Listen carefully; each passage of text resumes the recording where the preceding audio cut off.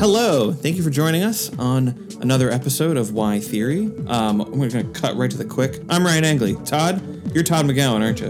I'm Todd McGowan, yes. How are you doing, Ryan? I'm doing well. This is the third in our series of setting up, then playing a clip of an interview, and then talking about an interview with Big Z and the Kids Table, Slavoj Žižek. And this section, do you catch that reference? Do you know I did not know. I don't know what the Big Z and the Kids Table is. I'm just like probably nobody. But when I was growing up, there was this ska band, a Boston area ska band called Big D and the Kids Table. Oh. And it was like they never got to be. You know the Mighty Mighty Bosstones? You probably I do know that. the Mighty. I saw them in concert. Yeah. You saw them in concert? That's amazing. I did. Yeah. So you might have actually, because I know that they opened up for Mighty Mighty Bosstones, or they played they played in the same circles. But anyway, in my head, I've always called Slavoj Big Z and the Kids Table, and I thought I would put that. I didn't think I would put that out into the world, but it was like when I was a kid and ska had like a big moment in the '90s, and I don't want to make you feel old. I wasn't a kid; I was a teenager. It was always this thing. I don't know if it was like this for you growing up, where like if to be cool in like a scene or like a certain, you always had to go to the band that was not the popular band, right? Like you had to keep going. Yeah. And Big D and the Kids Table was sort of that band, for at least for my friends, was like, oh yeah, no one's listening to everyone's listening to Goldfinger. Less Than Jake. Have you ever heard of this? Anyway, so I don't know. Anyway, okay, so that's how you got to the Big Z. That's how I got the Big Z. Okay, good. Yeah, so that's good. Okay, but this is the final of these little special episodes. The final of these special episodes, yeah. And you know what? It's so special that I think that's why I was just trying to delay the beginning here. Yeah. And to delay, in some ways, the end of history, Todd. So... right, which is the starting point, which is our starting point, ironically. Because this is the start of the... We actually have done the interview. We've pieced it together in the wrong order, because this is the first question that Slavoj asked me, which dealt, as you'll see you'll hear when you listen to it, it's not exactly an interview. He's interviewing me, but there are not a lot of... I don't get to say a lot. No, he's questioning you. He's questioning you. He's not asking you questions. He's questioning you, and then he's answering the questions. Right. It's pretty good. He thought it would be easier if he both asked and answered the questions at the same time. It's much more economical. It's true. Here he starts with this idea. We start with the idea of the end of history, which has become... Right.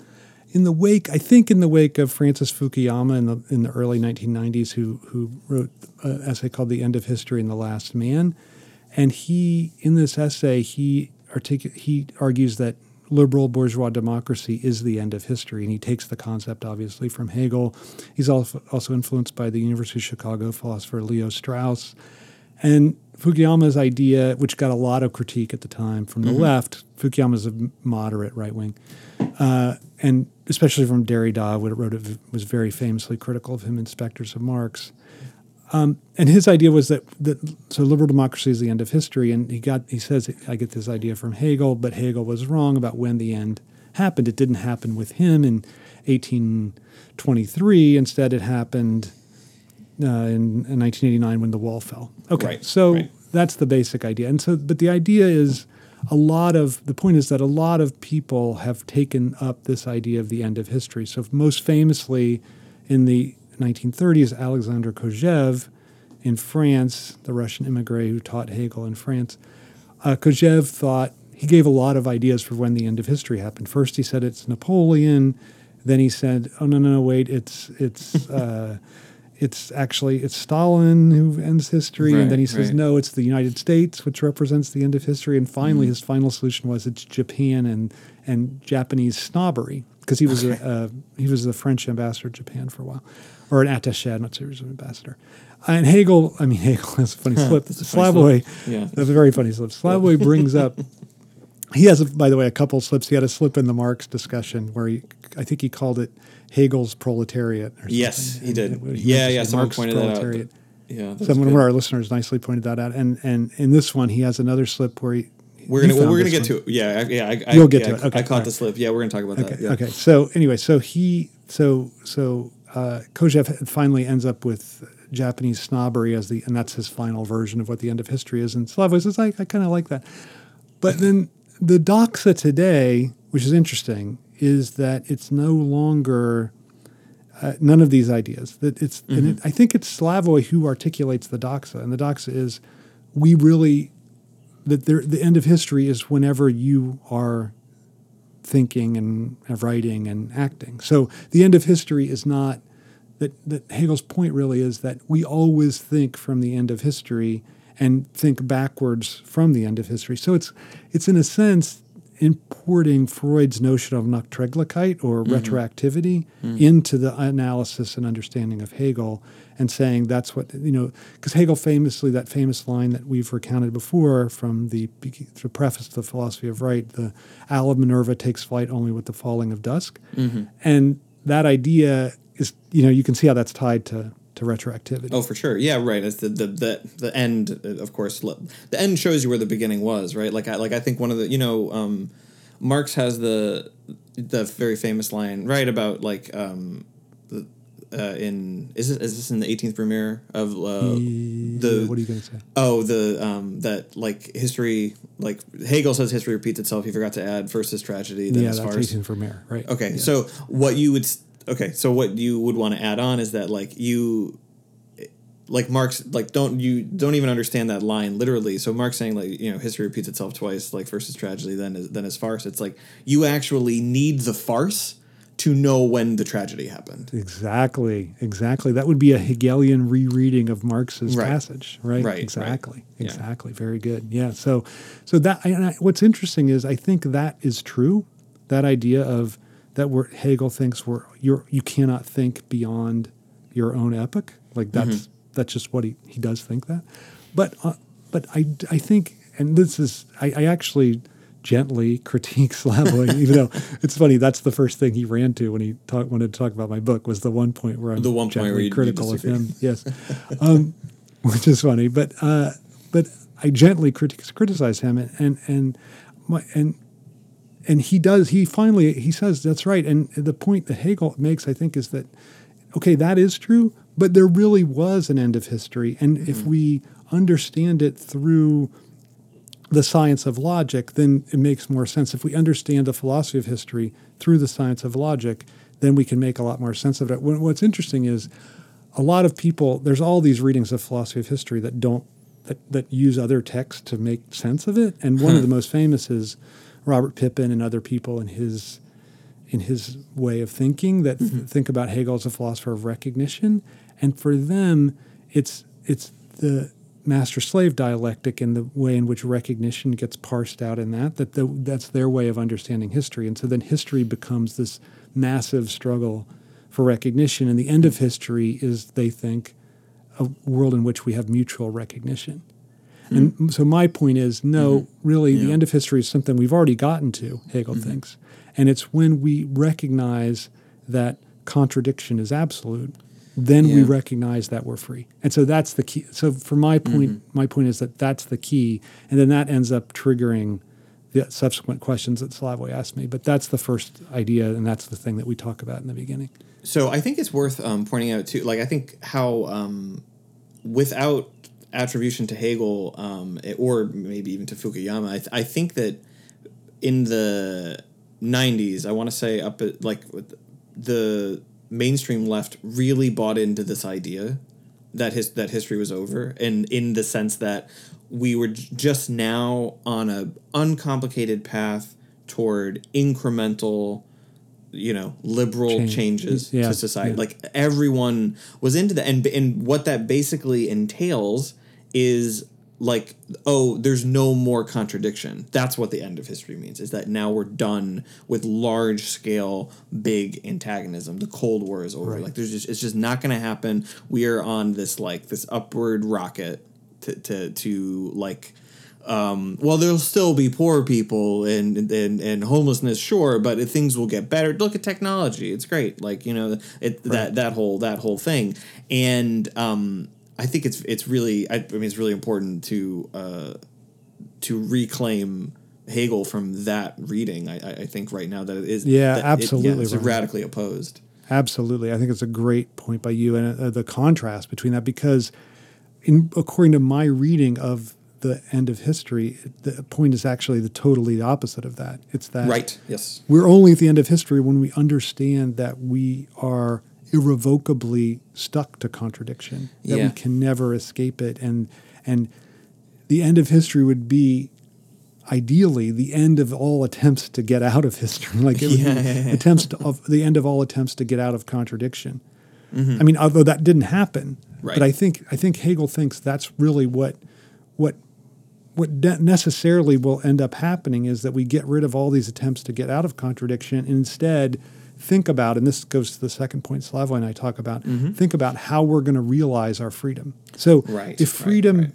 is premised upon the recognition of the necessity of contradiction. And why, I mean, I think it's worth saying why that would be, because if we know that there's no substance that's free of contradiction, then there can be no authority that we can rely on. So there's no authority that's not itself beset by contradiction. And so once we recognize that, then we're necessarily free. And so I think that's why history is at an end, when contradiction becomes recognized as inevitable. And, That's interesting. And that's, So- yeah. So that's interesting. So that's where you would agree with Pippin about recognition, but you misplace that you wouldn't place that as being the primary thing, but it's this thing that attends to it. Well, no, that's a great question. Like, I think, no, my point is actually the opposite of Pippin's. Okay. Like, it's not mutual recognition. Right. It's recognition of contradiction. Got so it. I think it's completely at odds with Pippin. Like, this idea of mutual recognition, I recognize you, you recognize me, you recognize Slavoj recognizes me, this triple, or this circle of mutual recognition, I feel like that's really a liberal, it's fundamentally a liberal position and a liberal trap, a way of thinking you can overcome contradiction by recognizing your way out of it, by saying, like, I'm going to affirm you, you affirm me, and then we'll be able to get along. I'm gonna hit you where it hurts right now, and I take no pleasure in this. I really Okay. Is that not what's going on in Avatar? Like the ICU? Well, okay. Okay. Now, it's potentially a good point by you, but here's why I think it's not. All right, Because I think Avatar is fundamentally Hegelian, because I think it actually comes to this great point that if you remember Natari, who's the girlfriend, who's one of the blue people, Zoe Saldana, she says, Navi. she's Sam Harris, the main guy. What's his name? No, I forget. Worthington. It doesn't matter. Yeah, it doesn't matter. Yeah, the main hero guy says, like, we have to call on this Iwa, this goddess, to take our side. right. And Natari's like, there's no, Iwa cannot take sides. It's just she creates a balance. She's a figure of balance in the world. And then he nonetheless prays to her, and then she ends up taking sides. Like, all the animals start to attack the earth people, and so I think that's the greatest point, because it's the point at which nature is no longer this figure of balance, but actually takes a side in the struggle. So I actually That's pretty think, good. That's a pretty good argument. yeah, that's my defense of that. I do not think yeah. Avatar is about just recognizing the other. I think it's about getting even nature to take our side in the struggle. No, that's nice. No, I'm convinced. Anyway, That's all right, well done. all right. So, I've had a lot of practice defending that film. So. yeah, no, that's true. That's true. That's really funny. It'd be interesting if. So this is just a total side point. Like, if the total data stealing of everyone's life is like just going to happen, and like, we're being spied on by all kinds of different technology. Like, I'm of course, like, it's too much like this kind of corporate surveillance. Like, we've talked about this before. People should be against it.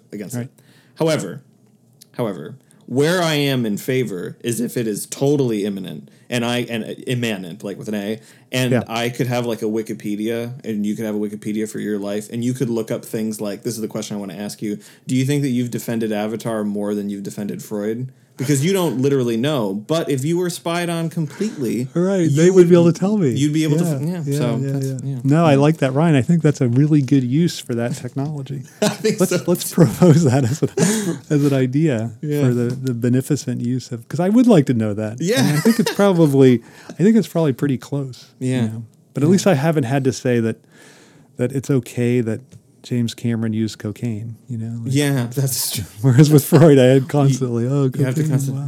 wow. Well, some cocaine is just a cocaine, right? That's the famous. Right. That's right. Yeah. I think that is the famous line. Yeah. Anyway, so then we get to this idea of political first. So if we recognize that contradiction is absolute, and so that's my idea of the end of history and the way that's wrapped up in the absolute idea. It's the recognition that contradiction is we can't supersede it. We can't solve it. That recognition then leads us to the recognition of our freedom, and then the question is how that freedom manifests itself. And so Slavoj and I got in a little thing. It's mostly him just talking again, but a little thing about what form does that idea of freedom have to take? And his question was, does it have to be political freedom? In other words, he calls it social freedom or whatever, like does our sense of ontological freedom maybe or social freedom, does that have to manifest itself as political freedom? Or could we imagine it manifesting itself in another way? And I think what he's thinking about here is, could you imagine a figure of authority leading you that is really the manifestation of our freedom, right? I think that's what he's getting at. Like, because his point is, does it have to be political freedom?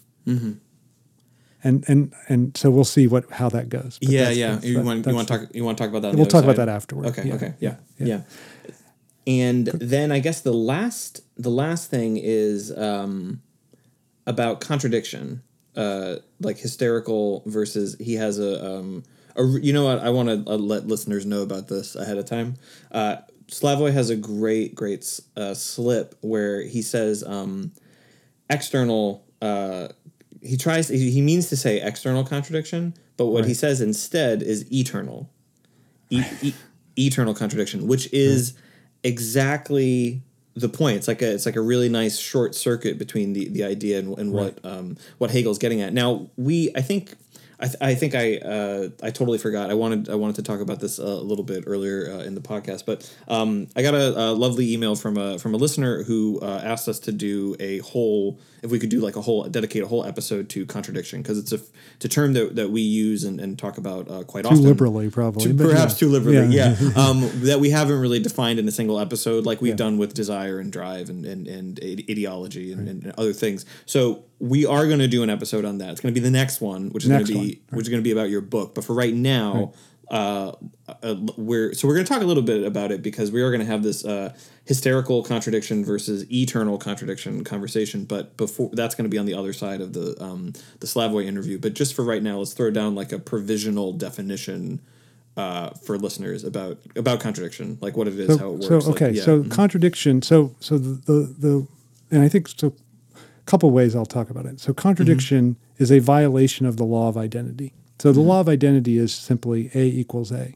So contradiction would be both A is true and not A is true. So that possibility all of a sudden makes all rules of logic possibly out the window. So that really is immensely initially problematic, right? So, so I think a better way a further way to think about how that might be true is to think about subjectivity, and that subject in a psychoanalytic sense, you both are yourself, and there's all these ways in which you are not yourself. So you're both you both are your ego, and you're all these your I. Well, I don't know. Your I is not your ego, but you. So I think your I is actually the thing that subverts you being completely yourself. So I would say that the I or the I think is the thing that is precisely that disruption of the. That's pretty good, because I think, because don't you? I feel this way. Like when I try, it's a very good point. Like when I say like I think, like I'm really searching. Like, do I think that? Right. There's right, like right. I know I've said this before. Like someone has asked me a question. That doesn't matter what it's about. Like it's like, do you think season 7 of Seinfeld is the best one or whatever? And like I think it's like, well, I think that. And like I've said this before. And people are like, what does that even mean? Like that. But I think that's about as honest as you can get. Like like accepting the notion of the unconscious as like the master is not at home, I think is as Freud puts it. I mean, yeah. So that's a way in which psychoanalysis really clarifies Hegel's position about contradiction being actual. I think because it's very true if you think about subjectivity in a psychoanalytic sense. But I mean, just another example would be, and Hegel famously when he in his History of Philosophy, when he comes to Heraclitus, he says, now we see land, like as a, like now, in other words, like we've been cast at sea, and in the History of Philosophy, we come to Heraclitus, even though he's very close to the beginning. We come to Heraclitus, and now we see land because Hegel's idea is that he's a figure who first articulates contradiction as actual, and his famous saying is, "You cannot step in the same river twice." And then that's the famous version of the famous saying, and then there's a less well-known aphorism which actually articulates the position better, and in that one he says, you both can and cannot step in the same river twice. We both are and are not who we are. So there's a way in which both our separation from ourselves and the object's separation from themselves. So I think it's interesting to think about contradiction in contrast to Deleuzean flow or flux with the river example. So I think for Deleuze, there's just even the idea that there is a river is dubious. It's not just dubious. Actually, we have to reject that totally because there's never a thing that just stays in the same place. It's just a constant flow, right? And so all you have is just a flow of differences. And any identity you put on that, it's just an identity that you put on that in I think Deleuze would almost say quasi-fascistic way, right? Like you impose a reactionary identity on something and try to arrest the flux or the flow. Interesting.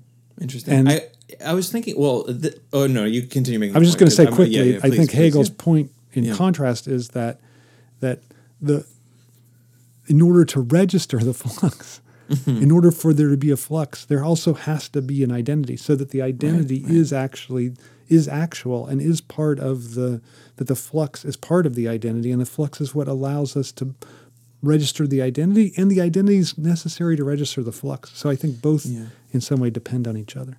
Yeah, no, that's great. I think what I was going to ask you, like, do you think that the contemporary common sense investment in the A equals A, the law of identity, is it not it is what it is, right? People say that all the time. No, absolutely right. It is what it is. Yeah, right.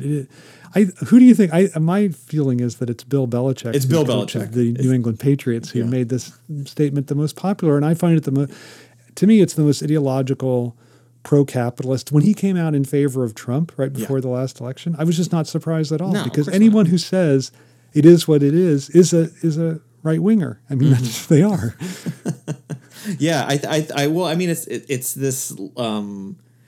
It's like a non-hermeneutical, like non-suspicious, kind of stance, and like, well, I don't know, like, I mean, it's even in the academy, right? I mean, like, isn't this like I think the gusto or the gust has come out of the wind of the sails of surface reading, but that's kind of like the same. That would be it, right? Yeah, that would be sort of like the same thing. But yeah, so you have on the one side, you've got it is what it is, and then Hegel's contradiction. And then you have on this other thing, you have Deleuzean absolute flux. Right. So and then, I think it's that's a fascinating way to think of the political landscape too, right? Like that. I mean, it makes Hegel into the moderate, which is not what he is, but it does. I think ontologically, that's right. Like you have the Ayn Randian conservative. Ayn Rand has a famously one of the sections of Atlas Shrugged is A equals A. It's the title of it. Right. So you have that. Ayn Rand, who is worth pointing out, spent the remaining years of her life living on public assistance. Okay, that is true. It's very interesting. Yeah. Yeah. But she also, did you know this? That she also testified in the show trials against Hollywood. No, I didn't know that. Yeah. Because she put a screenplay out and they didn't like it, and so she was just like, she's like, of course there must be a communist plot. It must be a communist. Well, yeah. Let's be radically selfish about it. Yeah, okay. Yeah. Although the movie the one on Atlas Shrugged is pretty recent. It's terrible, but The Fountainhead is a classic. It's pretty good. The lesson is watch The Fountainhead. No, anyway. No, that is not the lesson. No, it's not. I'm not giving that the lesson. But so it's interesting that this idea of absolute fixity is in some way the capitalist ideological point, and then the absolute flux is this Deleuzian point, and then Hegel's idea is that both are in some way involved in each other, right? That you can't that both fixity and flux require each other even to be what they are, and that's the lesson of dialectics. I think is always. These things that you think are opposed, this thing that you think is opposed to you, you're actually dependent on it. And that's why, that's a good definition for contradiction as well. Like the thing you think is opposed to what the identity is dependent on that thing. Oh yeah, like I mean, for like a very we said we were going to retire Trump examples, but I mean like the New York Times, the Washington Post. These newspapers need Trump. Absolutely. They need it, and it's gross, and it gets in the way. It gets in the way of thinking a project of genuine political freedom, because it's this. I think the more common term that people would use is there's the symbiotic relationship. Right. I think I've heard people say that. Yeah. But I think that it's when you say that, it's like, oh well, we just get rid of they just have to stop. Right. And that's See, I think that's interesting. That's a total flight from the lesson. Yeah, I like that idea that symbiotic, which is a kind of term from biology. Yeah. That symbiotic is in terms of analytic, understanding a situation, is a flight from dialectics. Right. Yeah. Like saying it's a symbiotic instead of saying it's a dialectical relation, I think implies you could just get rid of one and then you still have the other. You still have the other. We'll get rid of Trump. We'll still have the Washington Post doing what it should be doing. But no, right. I mean, the lesson is, I think, that you can't have the Washington Post as it's constituted without this figures like Trump functioning in the way that they do. Absolutely. Yeah. No, I think that's true. Anyway, I think that's a really good way to understand contradiction ahead of your conversation with Slavoj and ahead of our next episode, which will kind of tease out a little bit more consequences of the definition and particularly in light of your book. So now we'll just, after a very, very long introduction, if you turned into, you just were to skip forward on your podcast, it's right to this point right now. Yeah, okay, right. We'll 27 minutes. That's right. Okay. I will focus with one passage where you take a stab at me. No. I want, in a very naive, serious way, to raise the question. Okay. I agree with you that, and some of my formulations are clumsy in this way, that this simple historization, like every moment is history, is the end of history, it's too simple.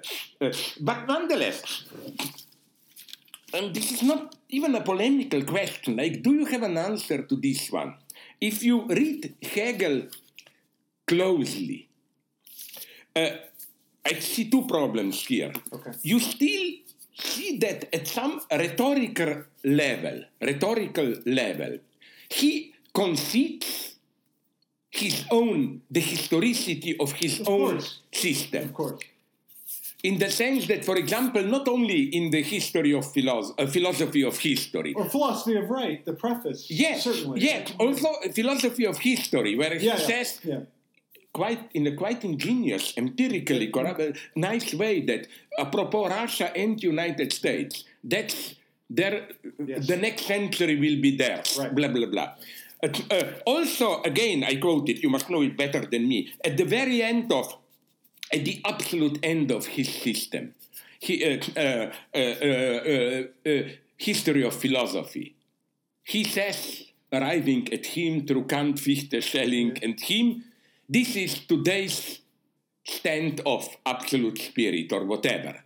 And he again says, for the time be at this quality. Okay, I ask you a question. Okay.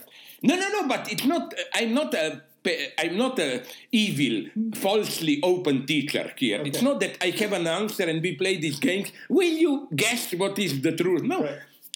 But does Hegel, what's exact status in the terms of his own philosophy of this self-relativization? Does he have the means to theorize it? Or is this even, I accept all kinds of answers. Like you can claim this is a wrong question or whatever. No, but I don't think it's nonetheless, wrong. Go ahead. what's the philosophical status, not empirical, of these gestures of self-relativization? I think that's his only. I think there is something to your. I don't reject your historicization of. No, but my point is how to think it. I understand. So, but my point is that he would. I think that those points at which he's gesturing towards something outside are his ways of acknowledging his own limitation, but he's completely unable to say anything about it. And I think. But is this our fate? Because again, he would be right to make the counterpoint that any explicit self-historization, you are back in this meta-language, you look at you from above, outside history as a historical phenomenon. This, I agree with him. It's always a lie to historicize yourself. Right, you cheat there. Right, but I think what he sees is the way in which I think you can see, here's what I would say. I think within what you formulate, you can see the points of Fisher that point towards something else. But what do you mean by Fisher? Like points where the points of unease within your own reconciliation. But again, fuck you. You are a little bit avoiding my question, which is, can we theorize this unease? No, I don't think so. I don't think it's... No, but I'm not... Again, I don't have an answer. Yeah. So is this maybe the ultimate Hegel's pessimism or whatever? Right, We cannot theorize Yes, I don't think we can theorize it. I think all that we would can be do... an answer. But okay, now I will make the second point. Okay. End of history and so on. Yeah. That I think he really believes that he's at the end of history, just to be clear, right? Like that's what you're taking. Yeah, but at the same time, again, he gives hints of who knows what will come. Right, but I say this, that I think he thinks the ultimate revelation of history, that substance is finally always going to be... I know, I saw your point there. That's my second point now. No, before I come to the second point, I will add a third point already now. Okay. Like, because then a brutally naive empirical question, I like them. Okay. What do you say about Hegel's logic? Can we simply stick to it? What to do with it today? Because contrary to some guys, I think Pippin takes this very seriously. Hegel provided the definitive account, and Pippin, if I remember it correctly, even attacks Brandom for like historicizing it a little bit, linking. But nonetheless, I'm asking you a brutally naive question. It's very fashionable and so on. Yeah. Take something like quantum physics. Right. I doubt if you have in Hegel's logic enough categories to grasp the implicit concept. No, I agree with that.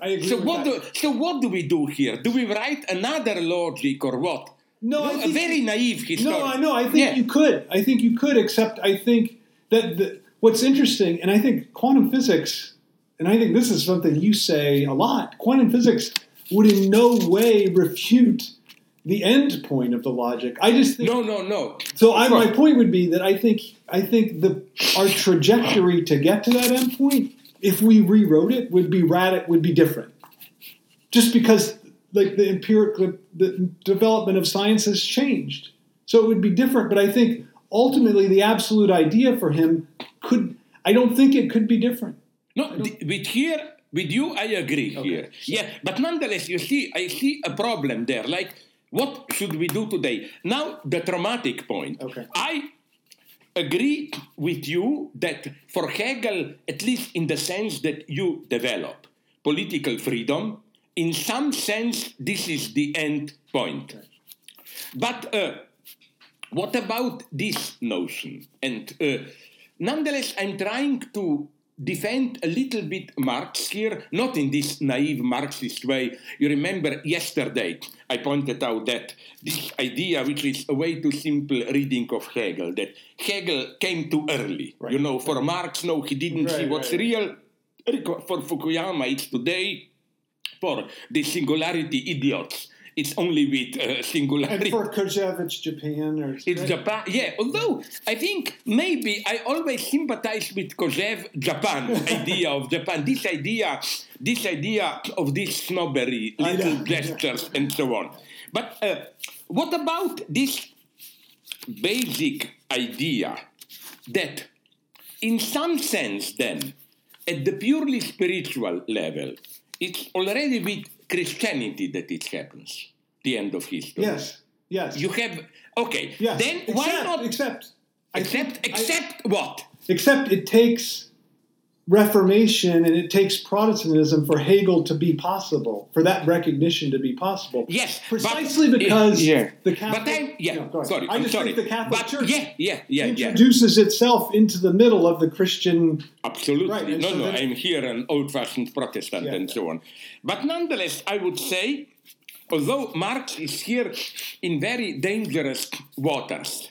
But why not allow, although I don't know in what form, certainly not in how communism appeared in the 20th century, to claim that nonetheless political freedom, that's the whole point of Marx, can de facto function as a form of social unfreedom. Do we accept this, or can we imagine another step?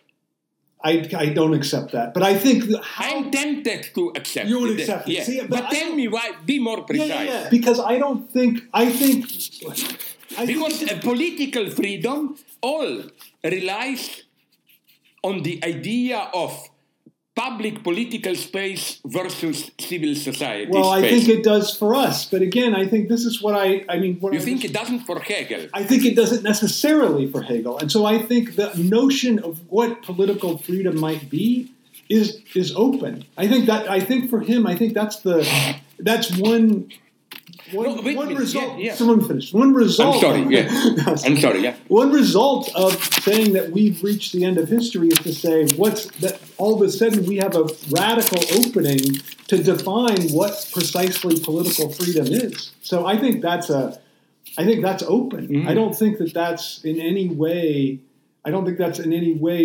restricted to what we've already see as the manifestation. My point here would have been that with all his one-sidedness and so on, Marx was aware of something.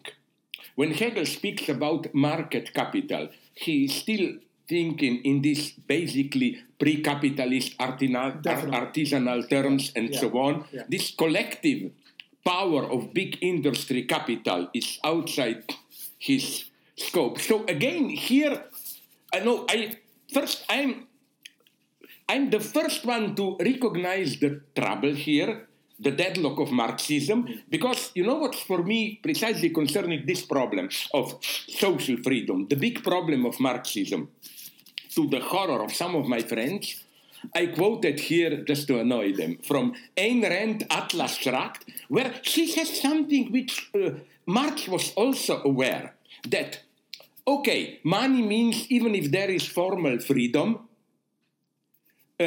you are de facto servant, okay. Right. But nonetheless, money means that your relation of servitude is objectified in money, which means at least as a subject, personally, you gain freedom. And she is right to point out, it's horror to mention it, Ayn Rand, that Marxists, when they came to power, Soviet Union and so on, thought, okay, that's not enough, we'll do actual freedom, but because they couldn't really do it, you lost even the freedom that you had, because like if you abolish money in a wrong way, they didn't abolish it in Soviet Union, but they did like marginalize it. No, it wasn't really a market money economy. It means that direct personal relations of domination have to return, you know.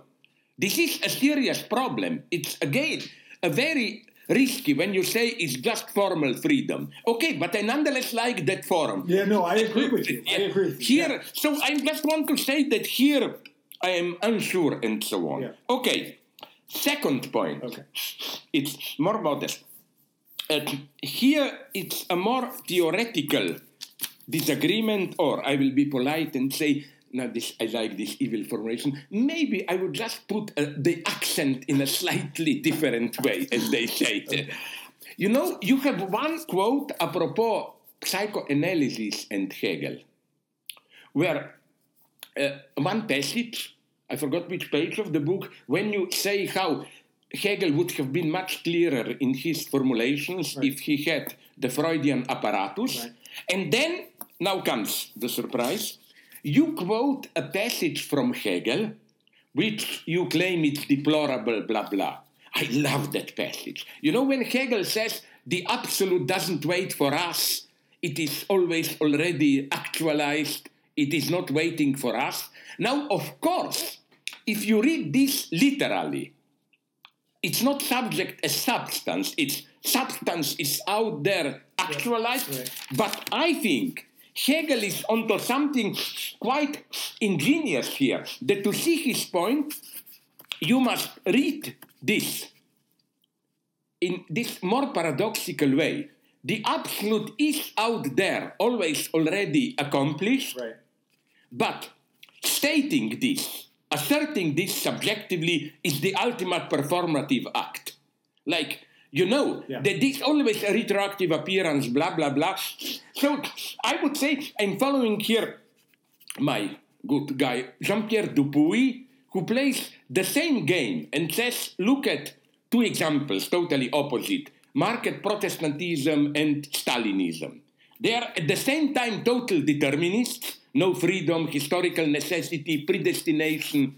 But the way they act is as if, yes, but will this eternal fate actualize itself? It all depends on us. Right.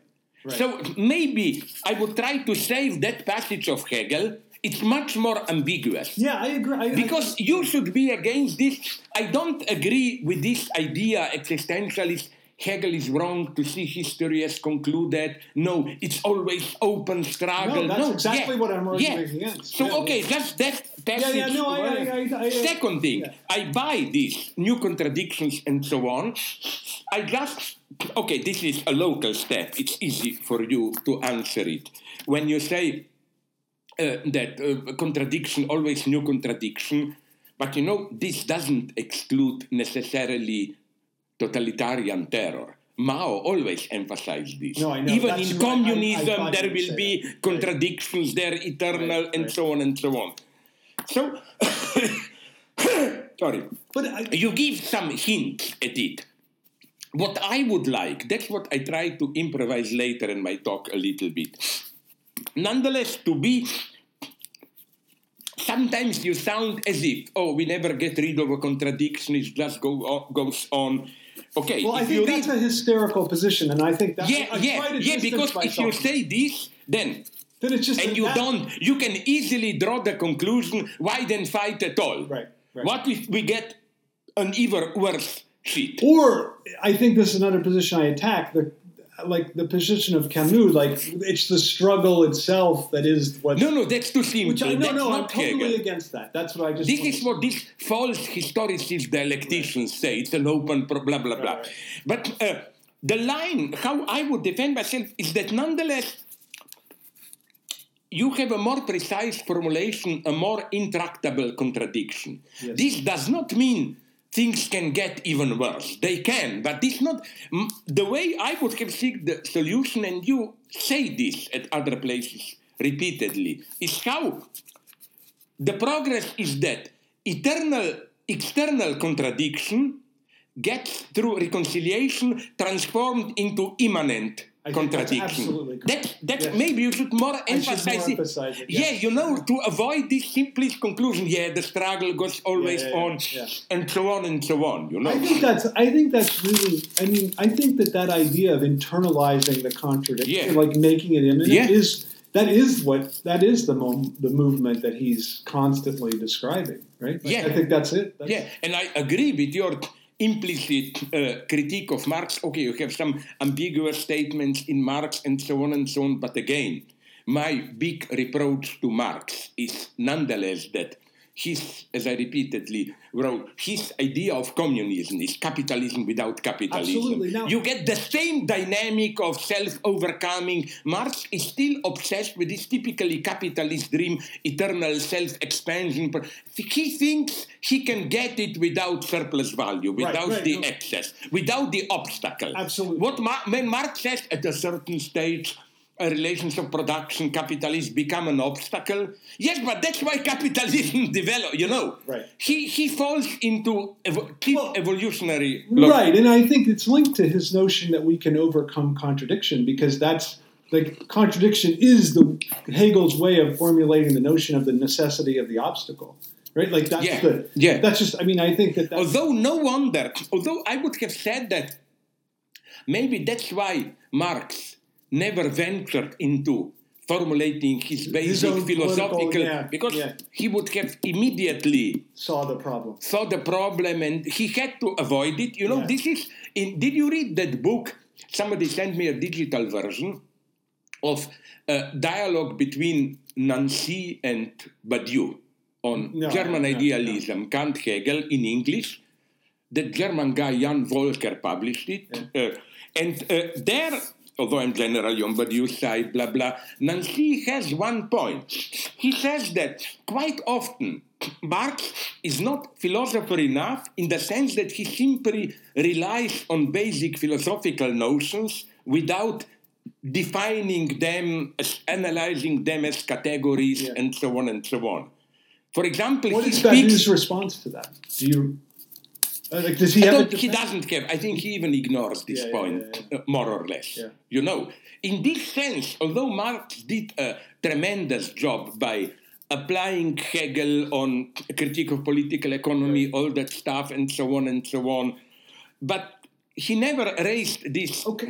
Sorry. Doesn't raise them. I finished. Okay, and we're back. And you just heard Todd and Slavoj, and I do think it's worth underscoring. You mentioned this in the beginning, that this was, what is this? This is sort of like a joke about like the Beatles music. If you play it backwards, it'll like Paul is dead. Paul is dead. Right. Yeah, there's Paul McCartney. Because all I do is educate you about The Simpsons on this podcast.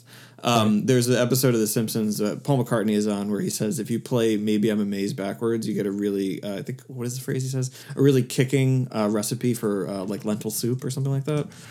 That's really funny, right? Yeah, it's pretty good. And it's Lisa the Vegetarian, I think is the name of the episode. But anyway, if you play this backwards, like the sections we interview with Slavoj, that's actually the way that it occurred, but we cut it up this way because I think it makes the conversation actually more explicable, and it's like easier to talk about the parts, and I think that it nicely. Well, I think it's a nice. What's the word I want to find? It's like performative in the Austin sense of like of the notion of the end of history or the notion of retroactivity. Like needing the end to make sense at the beginning. So we gave you the end first. We gave you the end first, right? Yeah. The discussion of Lacan came at the end. The discussion of Marx came in the middle. So we gave it to you in a really... Yeah, it's a very strange order that we put it out in. But fantastic. That's great. So where do we want to start? Well, let's start with this idea of the end of history, because I think, we talked about that maybe a lot before the interview, but I think I think that was the point that Slavoj wanted to start with, and I think it's an interesting question. And I think the idea that we actually can have an experience of the end of history seems crazy. And I think that it makes a lot of sense to me why readers of Hegel wanted to relativize that, or even not even think it was wrong. Or there's a whole way of reading Hegel, and this is actually pretty. It's not the dominant one, but it's a pretty widespread one that says, he actually never even thought that we got to the end of history, that this is just Kojève's idea, that he is made widespread. Although the problem is that Hegel actually does say it. So you just have to think, oh, he just didn't really mean it those times he said it, and you have to just minimize those. Right. A few times, but it does. There's a certain sense to that because it doesn't seem like it really. But it doesn't seem like, why would he think that? It seems like, he's the philosopher who basically introduced history into philosophy. So why would he at the same time want to say I'm at once introducing history into philosophy and I'm saying history's over, and that that seems strange. But my idea was that if you read the philosophy of history, as I said before, in light of the science of logic, and the idea that he gets to in the science of logic is that being itself is contradictory, right? Mm-hmm, that if we follow the lessons of logic, that we can discover the contradictory nature of being. And this leads to another question that Slavoj asked me. He said, would you have to revise anything based on the discoveries of modern science, modern physics? Yeah. Yeah, and it's interesting that it's a funny question for him to ask, because he's the one who really has explored quantum mechanics and all of modern physics in light of Hegel's thought. And I think what I would say is that, and this is what I said to him in the interview, that the end point is not the same. So all these scientific discoveries, I wonder what you think about this, have changed the way that we would get to the end point, but they haven't changed the end point itself, and I think Hegel's wager would be that no scientific discovery could, because the end point is always going to be that contradiction is actual, that we cannot overcome it. Yeah, I would endorse that. I mean, you set that up for me to agree, because I am very much like, where I would intervene in this is not because physics and science is not necessarily my bag, but it's not your bag, yeah, not my bag, but not my bag, baby, right? But yeah, that's for you. But technology is, and I think that it's... Well, if I can just say, I think that's the key place, right? Yeah. So go ahead. Oh, no, I was just going to say, like, people are very invested. When people talk about progress, it's ideological, because what they are almost always talking about is technological advancement. They're never talking about, societal or political progress. It's always like and I don't know whether if this is I don't know whether to say if this is the form or the content, because it's hard, but it's hard to suss which is which, but like because technology is different, because the things that we interact with on a daily basis look different than they did in the 1980s. I think many people are predisposed to saying that there's like undeniable progress, because like certain things have become more efficient, right? This is a language of capital as well. Yeah. That, and again, it's like this technological thing. And so when so the only, actually, and I think you can see this. Have you seen this recently? This week about Apple has a stand for their... I did see this. Yeah. Okay, they have a stand for one of their computers. One of their new computers, it costs like $5,000, and it has a stand that also costs $1,000. And just people, I thought it was $3, but maybe I'm wrong. Okay, well the stand I thought the stand was $3, but no, it's $9.99. It's $1,000, and they're just getting ripped from pillar to post all over the internet. And what is the reason is that like it's not an advance in technology. That's why it looks like you're paying way too much money for something that does not progress, in quotation marks. That's why I think that because people would happily pay. Nobody. Right. Whereas if it's progress, you would pay. You would pay, exactly. Which was why when they had this computer that, like, I read like a number of articles that were like, the computer that they displayed for $5,000 was pretty hefty, but when you look at the features and blah blah blah, it's like, oh, okay, so it's progress.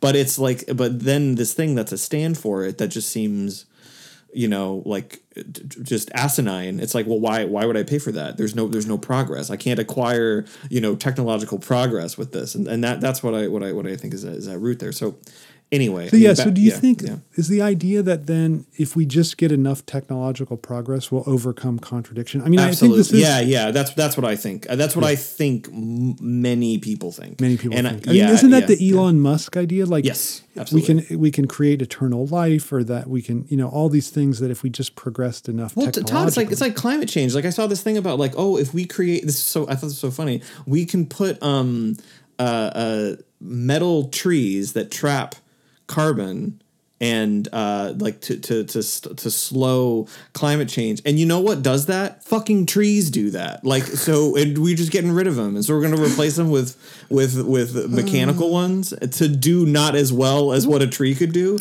I just think that's so I like that you say like we have a thing for that already. It's called it's called trees. Yeah. That's like you're famous about regardless. Oh yeah. Irregardless. We have a perfectly good word for it. It's called regardless. Oh, it's a metal tree. Yeah, we got a really great thing for it. It's called a tree. Like, and we're like, so the solution for deforestation is not to stop that, but we'll just put metal trees like somewhere on the earth to do not as much as what a tree could do. And like, so I think that people are heavily invested in that idea as like. Yeah, this progression of technology, and like so what Slavoj talks about it with science, but I think that really it is when, and I don't know when precisely this would have happened, because like the 19th century, like when Hegel's writing and Marx is writing, is very much a time of like political like thought of thinking about political progress. Right. And I don't know precisely when. I mean, it's maybe too easy to say industrialization, but I'm not sure when it happened that like thinking progress moved from like the again I don't know if it's form or content like societal like the relations between people and then it moved to relations between things. Yeah, I don't know. That's a good way to think of it. I mean, to think of it in terms of commodity fetishism. Right. Yeah, I mean, it's interesting though that I have a tougher question for you. Oh, sure. But I do think I think you're right to say that the belief that, and I think in a way the belief in technology is a displaced belief in science. That science in some way will allow us to overcome contradiction. And we just translate that into technology. But I think it's the same thing. Mm-hmm. And I think, if anything, modern science is showing us the opposite, that the more discoveries that are made, the more that Hegel's point about contradiction actually seems right. That I mean, if there's ever been a field that's immersed in the reality or the actuality of contradiction, it's quantum mechanics, right? Yeah. So like 1 + 1 doesn't equal 1 anymore, like in certain like scenarios, right? Yeah, absolutely. Right. So it's really amazing to me that Hegel was even a pre-Einsteinian thinker. I mean, it's almost like he had to have come afterwards. So I think that's like he gets to that position through just thinking through the contradictions of the science of his time. But it's amazing that he's kind of, I think, presages what's going to come. But here's my tougher question. Okay, sure, yeah. So I think you're right about the technology, but what about this idea about progress on social questions? So take, for instance, I don't know, attitude toward gay marriage, right? Like, wouldn't almost everybody say, except, reactionaries that are against it, whatever, that we've progressed as a society on the acceptance of gay marriage?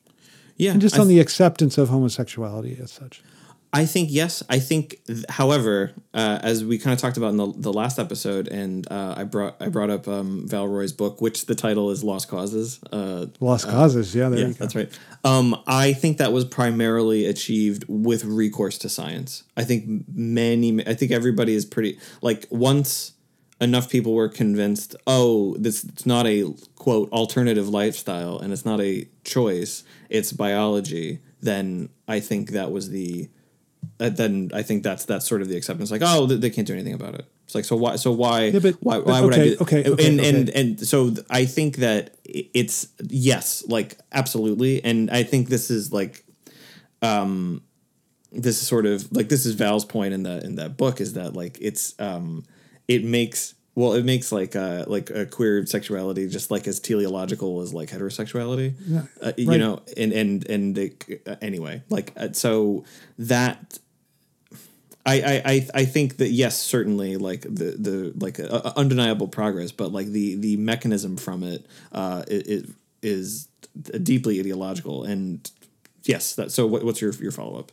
Well, my follow up. Okay, so we'll take a different thing then. Take one. I mean, I don't necessarily care about the mechanism. Like I want to just like, is there progress on that question? Like, or is I guess my question is there some way in which does the actuality of contradiction? You accept that, I think, right? Yeah. Or the eternality, the eternity of the contradiction. eternal. Yeah. Yeah. Okay. Eternal You accept contradiction. that. Yeah. So does that preclude any idea of progress? And I think you're going to say no, right? Like I'm going to say no. Yeah. right. Yeah. Okay. Yeah. Because I mean, I think so I think this is probably good to suss out like the hysterical contradiction, right? These are the two positions that the two of you end up talking about. Right. Is this idea that like, okay, yes, totally contradiction, absolutely, there's contradiction, but what we need is we need a new thing, we need a new contradiction, and what that will do is it will solve all the problems of the present. Right. It will quilt the field, to use the Lacanian word, right? And that's like this. I don't know. Yeah, what are you? No, I was just going to say, isn't the idea that like whatever comes up, you always got to keep protesting and fighting against that to create, to generate something, always be generating something new. Always be closing, right? Like that's. Oh, yeah. Right. Yeah. Isn't that the idea of this? I think so. Isn't that the hysterical point? Like no master is ever good enough. Right.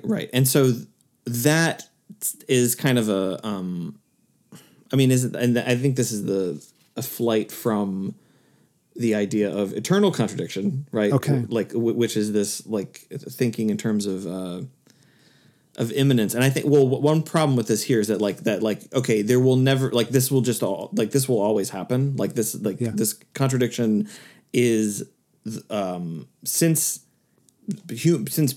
subjectivity is contradictory, you're not going to get outside of this because you can never get outside of yourself. Yeah. Right. So I actually think where like one of the our questions, at least for this podcast, is like, how does that recognition not lead to a cynical position, which is like there's nothing to do if this is just going to be this way forever anyway. Right, but I want to get No, I understand. That's a really good question. But I want to just hang on this other question for a second. Like, so what would you say about this idea that so you're constantly like, what's wrong with constantly seeking out the new contradiction, which isn't this what you talked about with Camus? Isn't that it? Yeah. So and Slavoj and I talked about this. So, but I just like to. We didn't talk about it that much, but I'd like to. We both rejected it, but I'd like to flush out. Yeah. Oh, okay. Sure. I think because that actually doesn't seem like a proper contradiction, does it? Like it's actually it's more like. It's more like a submission. That's the note that I actually had on that section of your conversation. Okay. That was the word choice that I thought. Like it's a total submission to the situation, and it's actually not. It's actually not a reckoning of contradiction of the coherence between. Or I guess I'll put it this way: of the coherence of the incoherence of the like internal contradiction needing of the like the internal needing the external of the one needing the thing that would like seemingly destroy the position of the other, I guess. Or sorry, I used the other. Okay, go ahead. No, I understand. I'm just trying to get my head around what would be the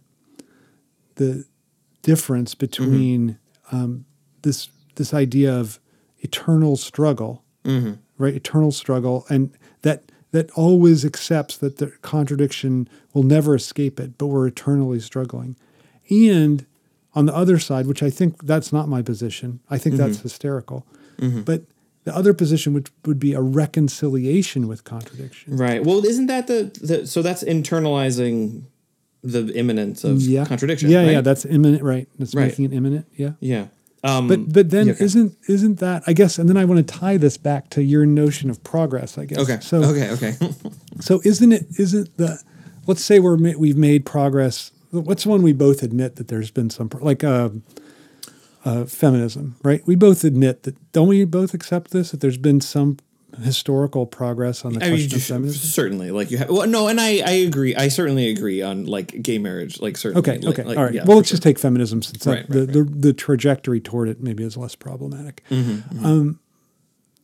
So isn't that progress due to this?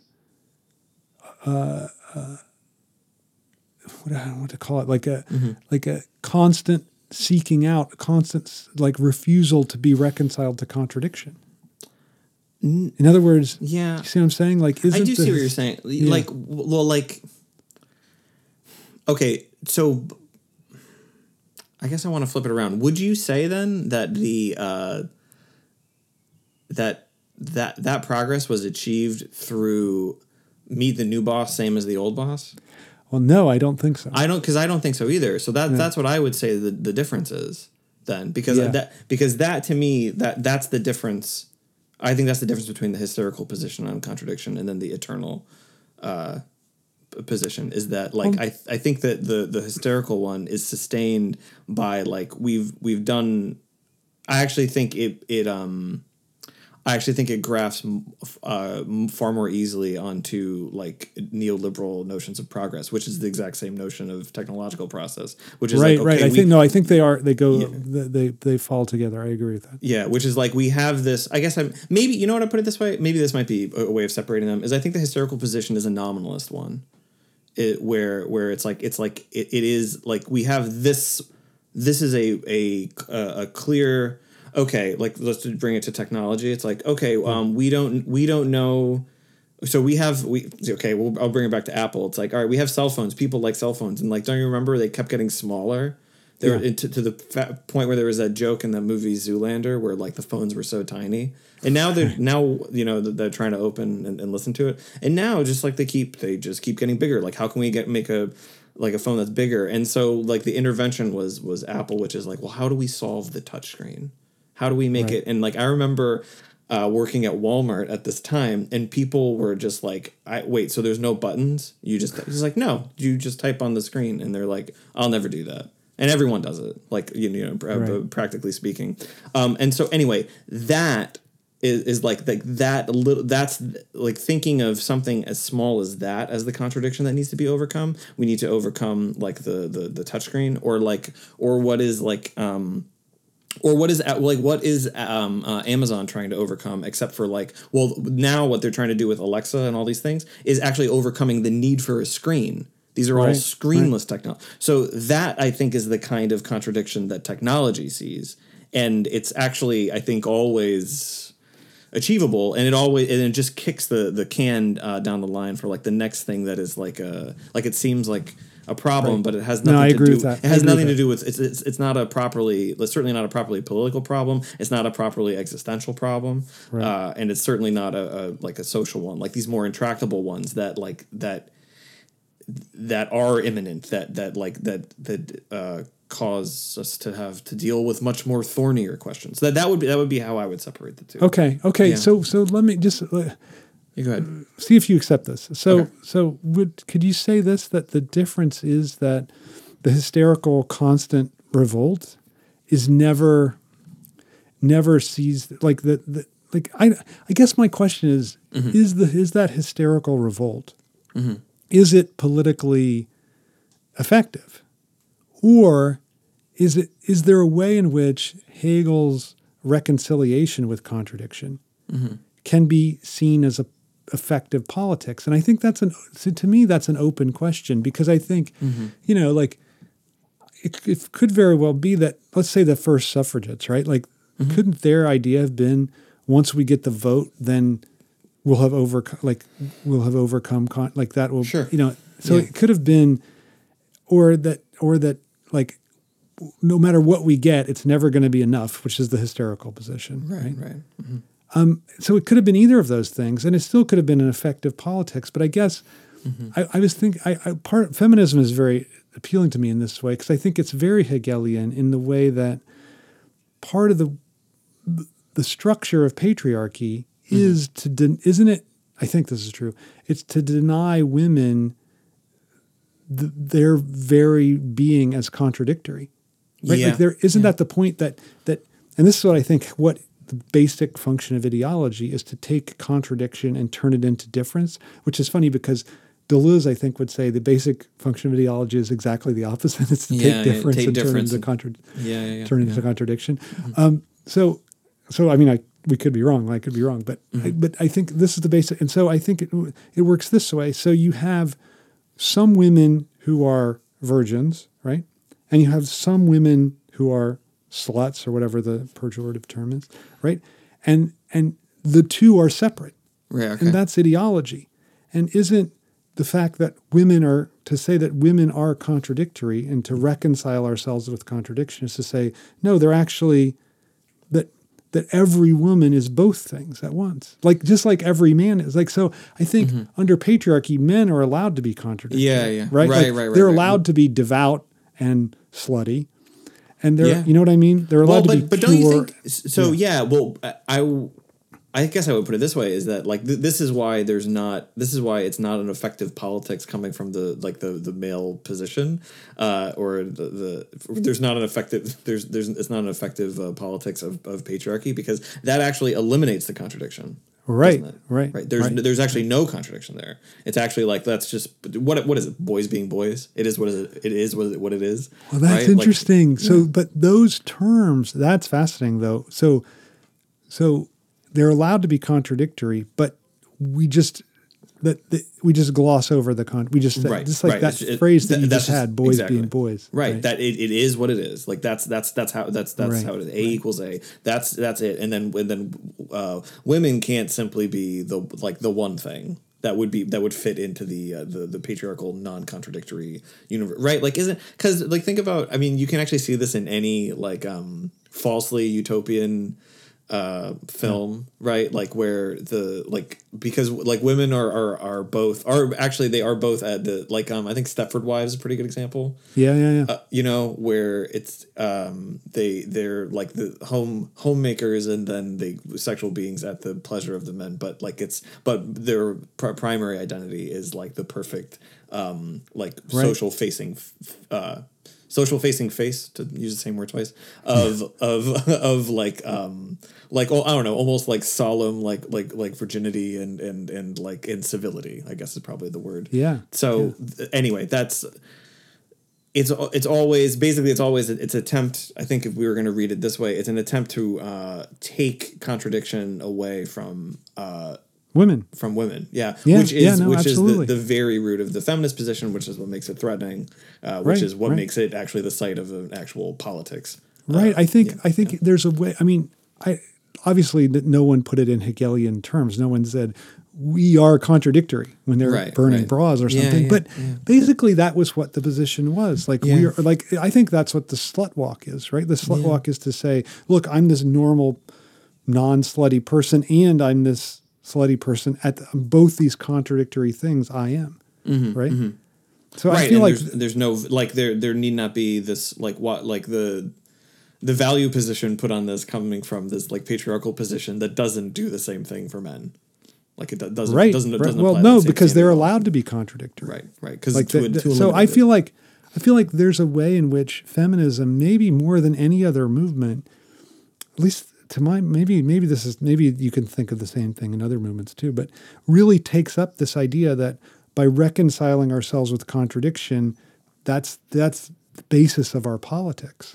And I think this is why I think in our Signifier of the Left, I think I said this briefly, but I didn't have it in those terms. But I think that's why feminism is one of the that could just like that as an idea. Yeah, as a signifier for the left. Yeah, I think especially because you have my God, Joss Whedon, who in I don't know where he did this, who said he wasn't a feminist, and he went into this long thing about why you can tell.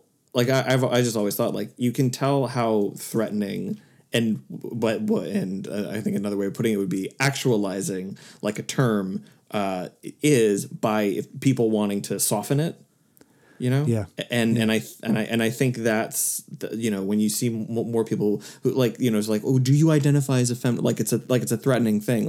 Yeah, it should be. Like it is threatening. Like that's the whole, and I love the bell hooks definition, right? Like to say you're a feminist is to be like anti-supremacist and like it's anti-patriarchal and it's anti-capital. Like like that's what it means. Yeah, that's pretty good. Hillary Neroni, my spouse, once. This is one of my favorite things she ever did. So we were out with. I think she was in front of students. I think some student asked her, student said, "Are you a feminist?" And she goes, No. And I'm like, oh my God, what's she going to say? She goes, No. I'm a radical militant feminist. And I thought that was such a great, because that's awesome. It so captured the contradict. Like at first it's the seeming disavowal of the term. Yeah. And then like the doubling down on it. Right. No, that's great. That to show that, that's pretty great.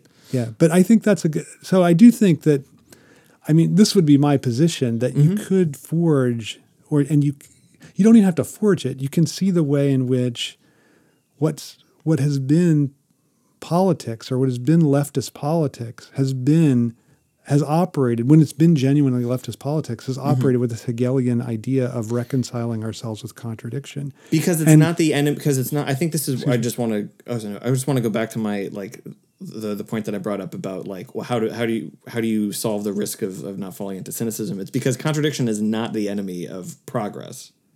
Right. It's the engine for it. You need to adopt the proper orientation toward that contradiction. Correct. To ensure that kind of progress. And that's what we've just been trying to work out like last 10 minutes. Correct. And I would say this, that progress is moving in the direction of reconciling ourselves with contradiction.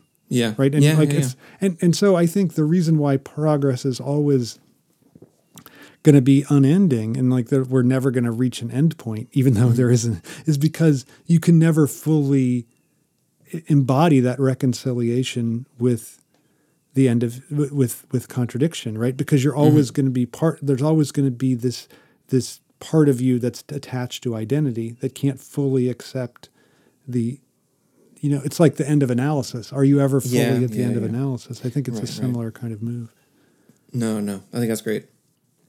I just want to, maybe because we didn't touch on this side of the interview, I want to maybe conclude with this idea of freedom and political freedom versus the rejection of it. And I wondered what you thought about that. So Slavoj basically, he interrogates me he accepts this idea that we recognize contradiction and that's the end of history, accepts that critique. But then I said, so the way this manifests itself is in freedom, in the recognition that we're necessarily free, and then that means that, and then all we have to do with our task after this, that if history's over with this, and our subsequent task is just seeing the way in which we might realize freedom, like that. So that we are free is determined, it's recognized, but how we realize that is up in the air.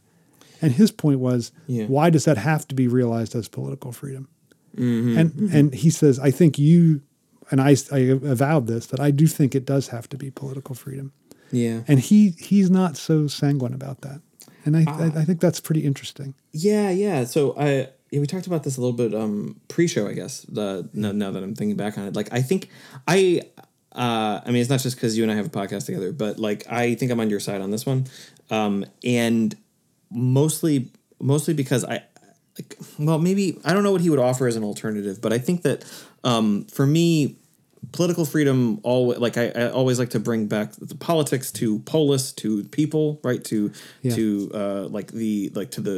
social tie, and I think that like that is the site where you can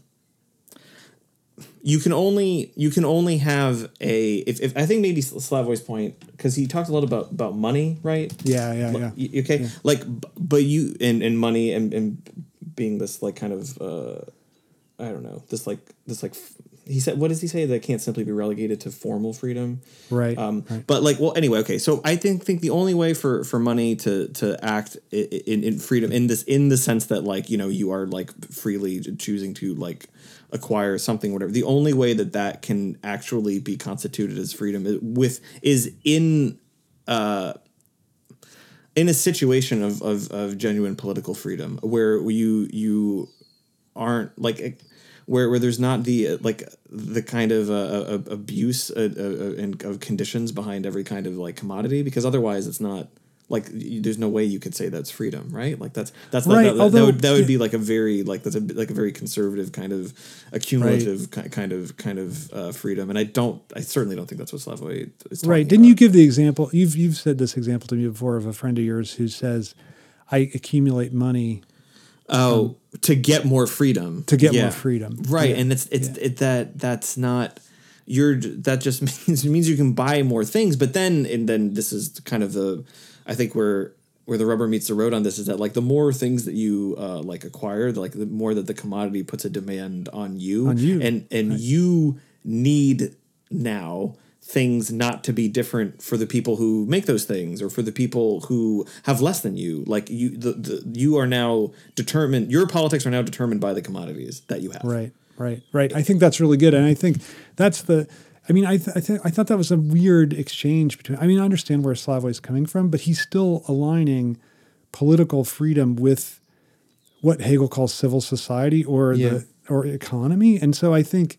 It's actually political freedom is more on the side for Hegel of the state, and the state's it's the way that it acts as a brake on capitalist economy and on civil society. That's where our freedom lies, and so I think that's the key point is that we've wrongly associated freedom with civil society and with economics and with and with our. Well, doesn't that miss the social? That's what I think. Well, that's what I was just going to say. And with our private lives, whereas exactly. I think it's actually this when we're alienated from our private selves, that's when we even have the chance of becoming free, and that what Hegel I think wants us to really reverse is this whole way of seeing privacy as the site of freedom and the public world as the site of servitude or of determination, and instead flip it around and see the way in which it's really in our private life that we live these determined, not enslaved, I don't want to say, but unfree lives, and it's in our public life that we're free. I mean, it's a way of seeing him a lot in line with Hannah Arendt, who says the same thing, like that economy and the reproductive nature of economy is totally unfree, and it's in the political realm that we have freedom. And I think that's close to what Hegel thinks. Yeah, I think his position is close to like the kind of, I guess the non-theoretical way that I've thought about freedom is that like it really is like to really be free, certainly in a social context, is to not have to worry about stuff. Just like, and I want to leave that as vague as possible. It's like you like to walk around and to not worry about your healthcare, to not worry about your wage, to not worry about how you're going to get someplace, to not worry how you're going to get back, to not like that's the kind of freedom that happens to you, and that's why you can't acquire it, right? That's why. Yeah, interesting. Yeah, it cannot be. You can't stack it up on shelves at home.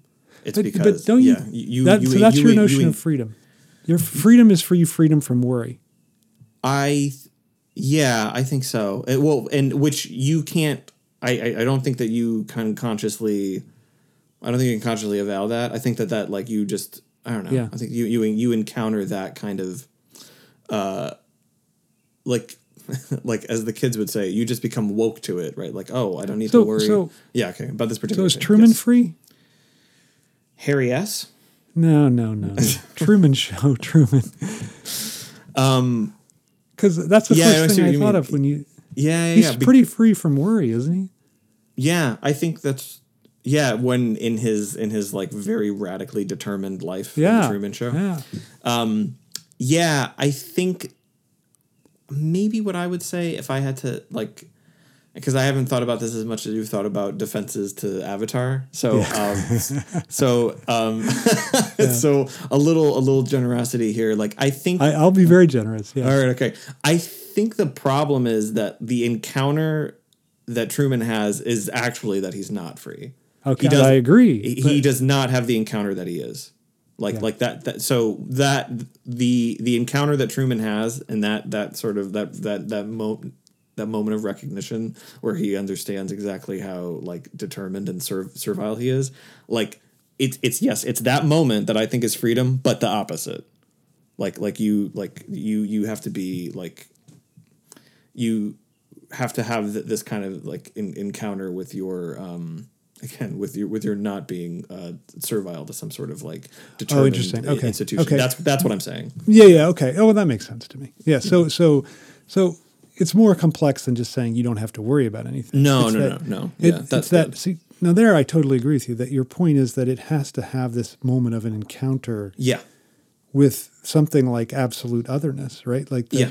Mm-hmm. So I think, I mean, that seems to me right in line with Hegel's notion of freedom, that freedom is being yourself, being at home with yourself in absolute otherness. So that when you think you're encountering this thing that's totally strange to you, then you realize, but there's something really about this that is me because I'm able to encounter it. Mm-hmm. And there's freedom in that. And I wonder if you can you think about that in terms of, do you accept that first of all? Yeah. Oh, yeah. Absolutely. Yeah. Okay. Absolutely. Okay. Yeah. Okay. Yeah. I think that just to add, with the Truman example, like I think that's where you like. I don't think this is maybe sort of the, and I don't mean this in the. Well, no, I do. Like in the contradictory way is that like to have. I do think this is true. Like to have the kind of like social freedom that the achievement of like a left political vision would have is actually to be alone and to realize your freedom in the social tie, not to be in the social tie and to realize it. That's okay. So there, that I like that a whole lot. Now, can you help me think that alongside what you earlier said, where freedom is freedom from worry about? Like it seems like to me that. I think that is the conscious form that has to take. Oh, okay. Yeah, I think that I like that. I just want you to explain it more. Oh yeah, no. Well, no, I think that it's. Well, I think it's. Well, for one, I think it's readily apprehendable to many people. Like I mean, like it's always like left. You know, it's always the giant joke about America is that like it's like we all Washington Post, CNN, whatever talk about how divided we are, and progressive ballot initiatives continue to succeed in every state in this country, including and especially the ones that that think that that abortion should be illegalized like before even like having sex, right? Like that's when the baby is born. But like there's there's things that are amazing. Like 80% of the country is for a wealth tax. Yeah, and crazy. That's thought of as like a radical communist idea. Right. But 80%, yeah, no, exactly, yeah. So I think that something like that, okay, wealth tax, I think universal health care, I think all of these things at the conscious level, you can put under the umbrella of not having to worry. Okay.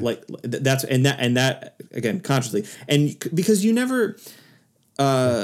Because there's no like I mean we talk about this all the time. There's no enjoyment there, like to be seized. Like that's kind of the thing that's like a little that's harder about even and this is the thing that drives like economists and data based like political. Right. Nate Silver like drives him crazy. Is that like the Louisiana was the state most against Affordable Care Act, and they were the state to stand to benefit the most. Right. It drives people crazy. Like that kind of thing. It's because there's no enjoyment. There's no enjoyment in following your interests. Following your interests, and actually, I think that there's no. I mean, I don't know the enjoyment in being covered, right? The enjoyment of Medicare for all is the private moment that you would have where you realize you don't have to worry, and it's like a little bit it's more powerful than it would because nobody in I don't know, I doubt that people walk around in Canada or any country where there's universal health care. They're not walking around totally healthy being like, I don't have to worry. No, it's only when it's threatened or when they see other countries where it doesn't exist. Exactly. Right. Yeah. Right.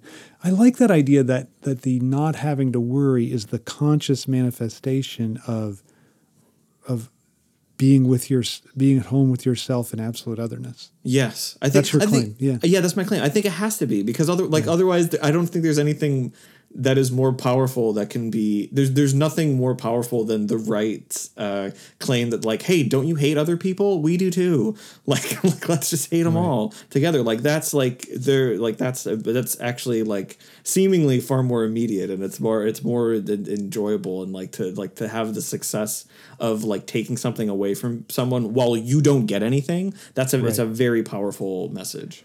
Right. You know? I think, in fact, I almost think that that's impossible to win out over that message. Yeah. I think the idea that we can take something away from someone else and we won't get anything. You don't get anything, but something has been taken away from someone else. That is, I think that's a winning political message almost every time. And as much as I'm a optimistic leftist, I kind of think that will win.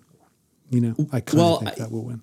Because I think, because there's no... Because I think the problem is, isn't the left always offering something to people? It is, but there's no... Because there's no... I think this is what I'm trying to get at with this image of being alone in your otherness and realizing you don't have to worry. Like, there's no image of left enjoyment. Like, there's like that, like, but... I agree. My God, are there images of right enjoyment, like, throughout history. All over the place. All over the place.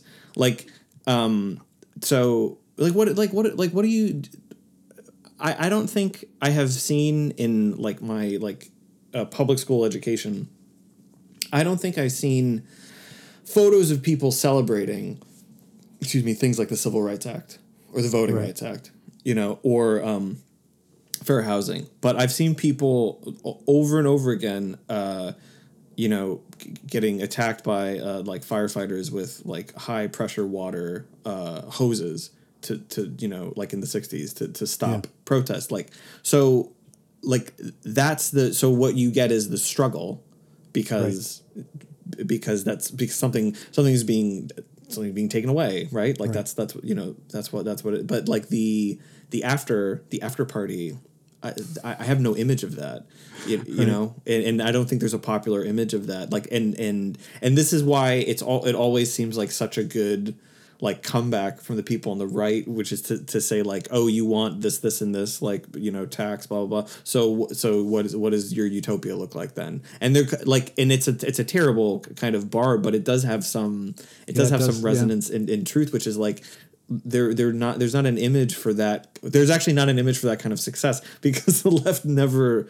Well, I think Slavoj said this a lot, right? The left never misses an opportunity to miss an opportunity, and I think the failure. There has to be something intrinsic about that. Yeah, I think that's what you're getting at, right? Yeah. That there is something. It's not just like, oh, the left keeps making the same error. They're so dumb. I mean, right? Like it's conscious choices. No, it's actually something in the left. Right. It must be structural. Right. It must be structural. Yeah. So that's yeah. Yeah, so I think the advantage of the right is immense on this question. Like, I think precisely because of the attitude, if we can bring it back to the idea of this whole episode, precisely because of the attitude toward contradiction, right? That if you're, like, you can really create images of enjoyment if you can play out contradiction while allowing for the conscious disavowal of it, right? Like that seems to me to be the real way like if you can consciously translate contradiction into difference, so that the other is the criminal, and by banishing them I can enjoy, and then I can have an image of my own enjoyment that is perfectly realizable, and isn't itself contradictory, and it's fine. So I feel like that's a real advantage of the right. Yeah, it is. I mean, because this is the thing that's in the this is the thing that's in my like image of the, like, what is it like? How do you want to cast it? You're in your couch and the lights are sort of like off, but there's light from outside, and you have this encounter that you don't have to worry, right? Like alone. Yeah. This like it's a little selfish, isn't it? Yes. And I think that. It has to be, but again, it's like it's not just you. Like this is at the end, not at the end, but this is part of like this, this progress, this triumph for all. But like I don't know that like it can be celebrated collectively, certainly. Like I'm gonna never say that, but I don't. But it cannot be enjoyed in the terms that we're talking about. It cannot be enjoyed collectively. The only Yeah. way it can be enjoyed actually collectively is to not have it, which is not like have it, which right. which is the I think we've kind of said this on other podcasts, is that like I think people on the left side of the political spectrum have far too long become comfortable with like not achieving climate change and not pushing resolutions, and so like everything gets turned inward, and so it's just so then the left political project is judging people so they have less plastic in their lives. You know, it's like that's because that's the only way to enjoy it. The only way you can enjoy your personal choices is if you're not pushing for regulation on the companies that would actually take the issue head on, right? So also that you see other people that are not making the same choices, right? As you, and that's the only value that there is. So like so there has to be something else, and it has to be you and your otherness, and realizing that like you don't have to worry, which means like in a way that like I think that's it's not just selfish, but it's a vulnerable kind of position, and it's and potentially even like I don't know, potentially even anxiety inducing. Like, right, I think that's right. I think it's definitely right. I mean, I like this idea that the leftist position would leave you alone but alone with otherness, right? Like I think I think that's what you're getting at. Yeah. Is it? I wonder if it's like do you remember in the Rudolph the Red-Nosed Reindeer, the Island of special? Misfit Toys? The Island of Misfit Toys, yeah. Is that what you're getting? Yeah. I was no, not just that one, but the did you know that they had to fix it after the first run because they never went back? In the first airing of it, they never went back for the toys. Oh, to like rescue all the to rescue them. toys. So they were just left there to fix it the next year. Yeah. I do a really good impression of the Charlie in the Box, by the way, which I'm not going to do on this podcast. That'll be on our special that'll be on our impressions episode. Yeah, all my voices. No, but when Hermie, no, not Hermie, it doesn't matter, but when they Herbie, yeah, they're trying to understand how to be independent, and they decide to be independent together, and I think that what the movement is to this, like, I don't know, to this like left form of like enjoyment, like after like the success of this kind of like collectivist thing, is that like I think the independent together is maybe the necessary fiction. I agree with that. I don't even think it's a fiction. I think that is the necessary position. I think, and in a certain way, isn't that what reconciliation with contradiction means? Right, and that precisely means independent. And that's the together. image for it. Yes, and that's the image for it. And that's the end of analysis kind of like. Yeah, image, I like that idea of being stuck on the island of misfit toys, but they don't come back to get you. You're just so the rest of the narrative of the show keeps going on, and you're just stuck back there. You're just stuck there, and you're all. That's that. We're allowed to use utopia for that. That's the term we can use utopia for. Yeah. That's the good kind of. That's our kind of utopia, is the island. That's of misfit right. toys. That's right. So this time we came up with a clear lesson, which is to watch the Christmas special Rudolph the Red-Nosed Reindeer in its original aired version. And if you can't get it, don't settle for the ideological distortion. All right. Awesome. Okay. Over and out, Ryan. Over and out, Todd.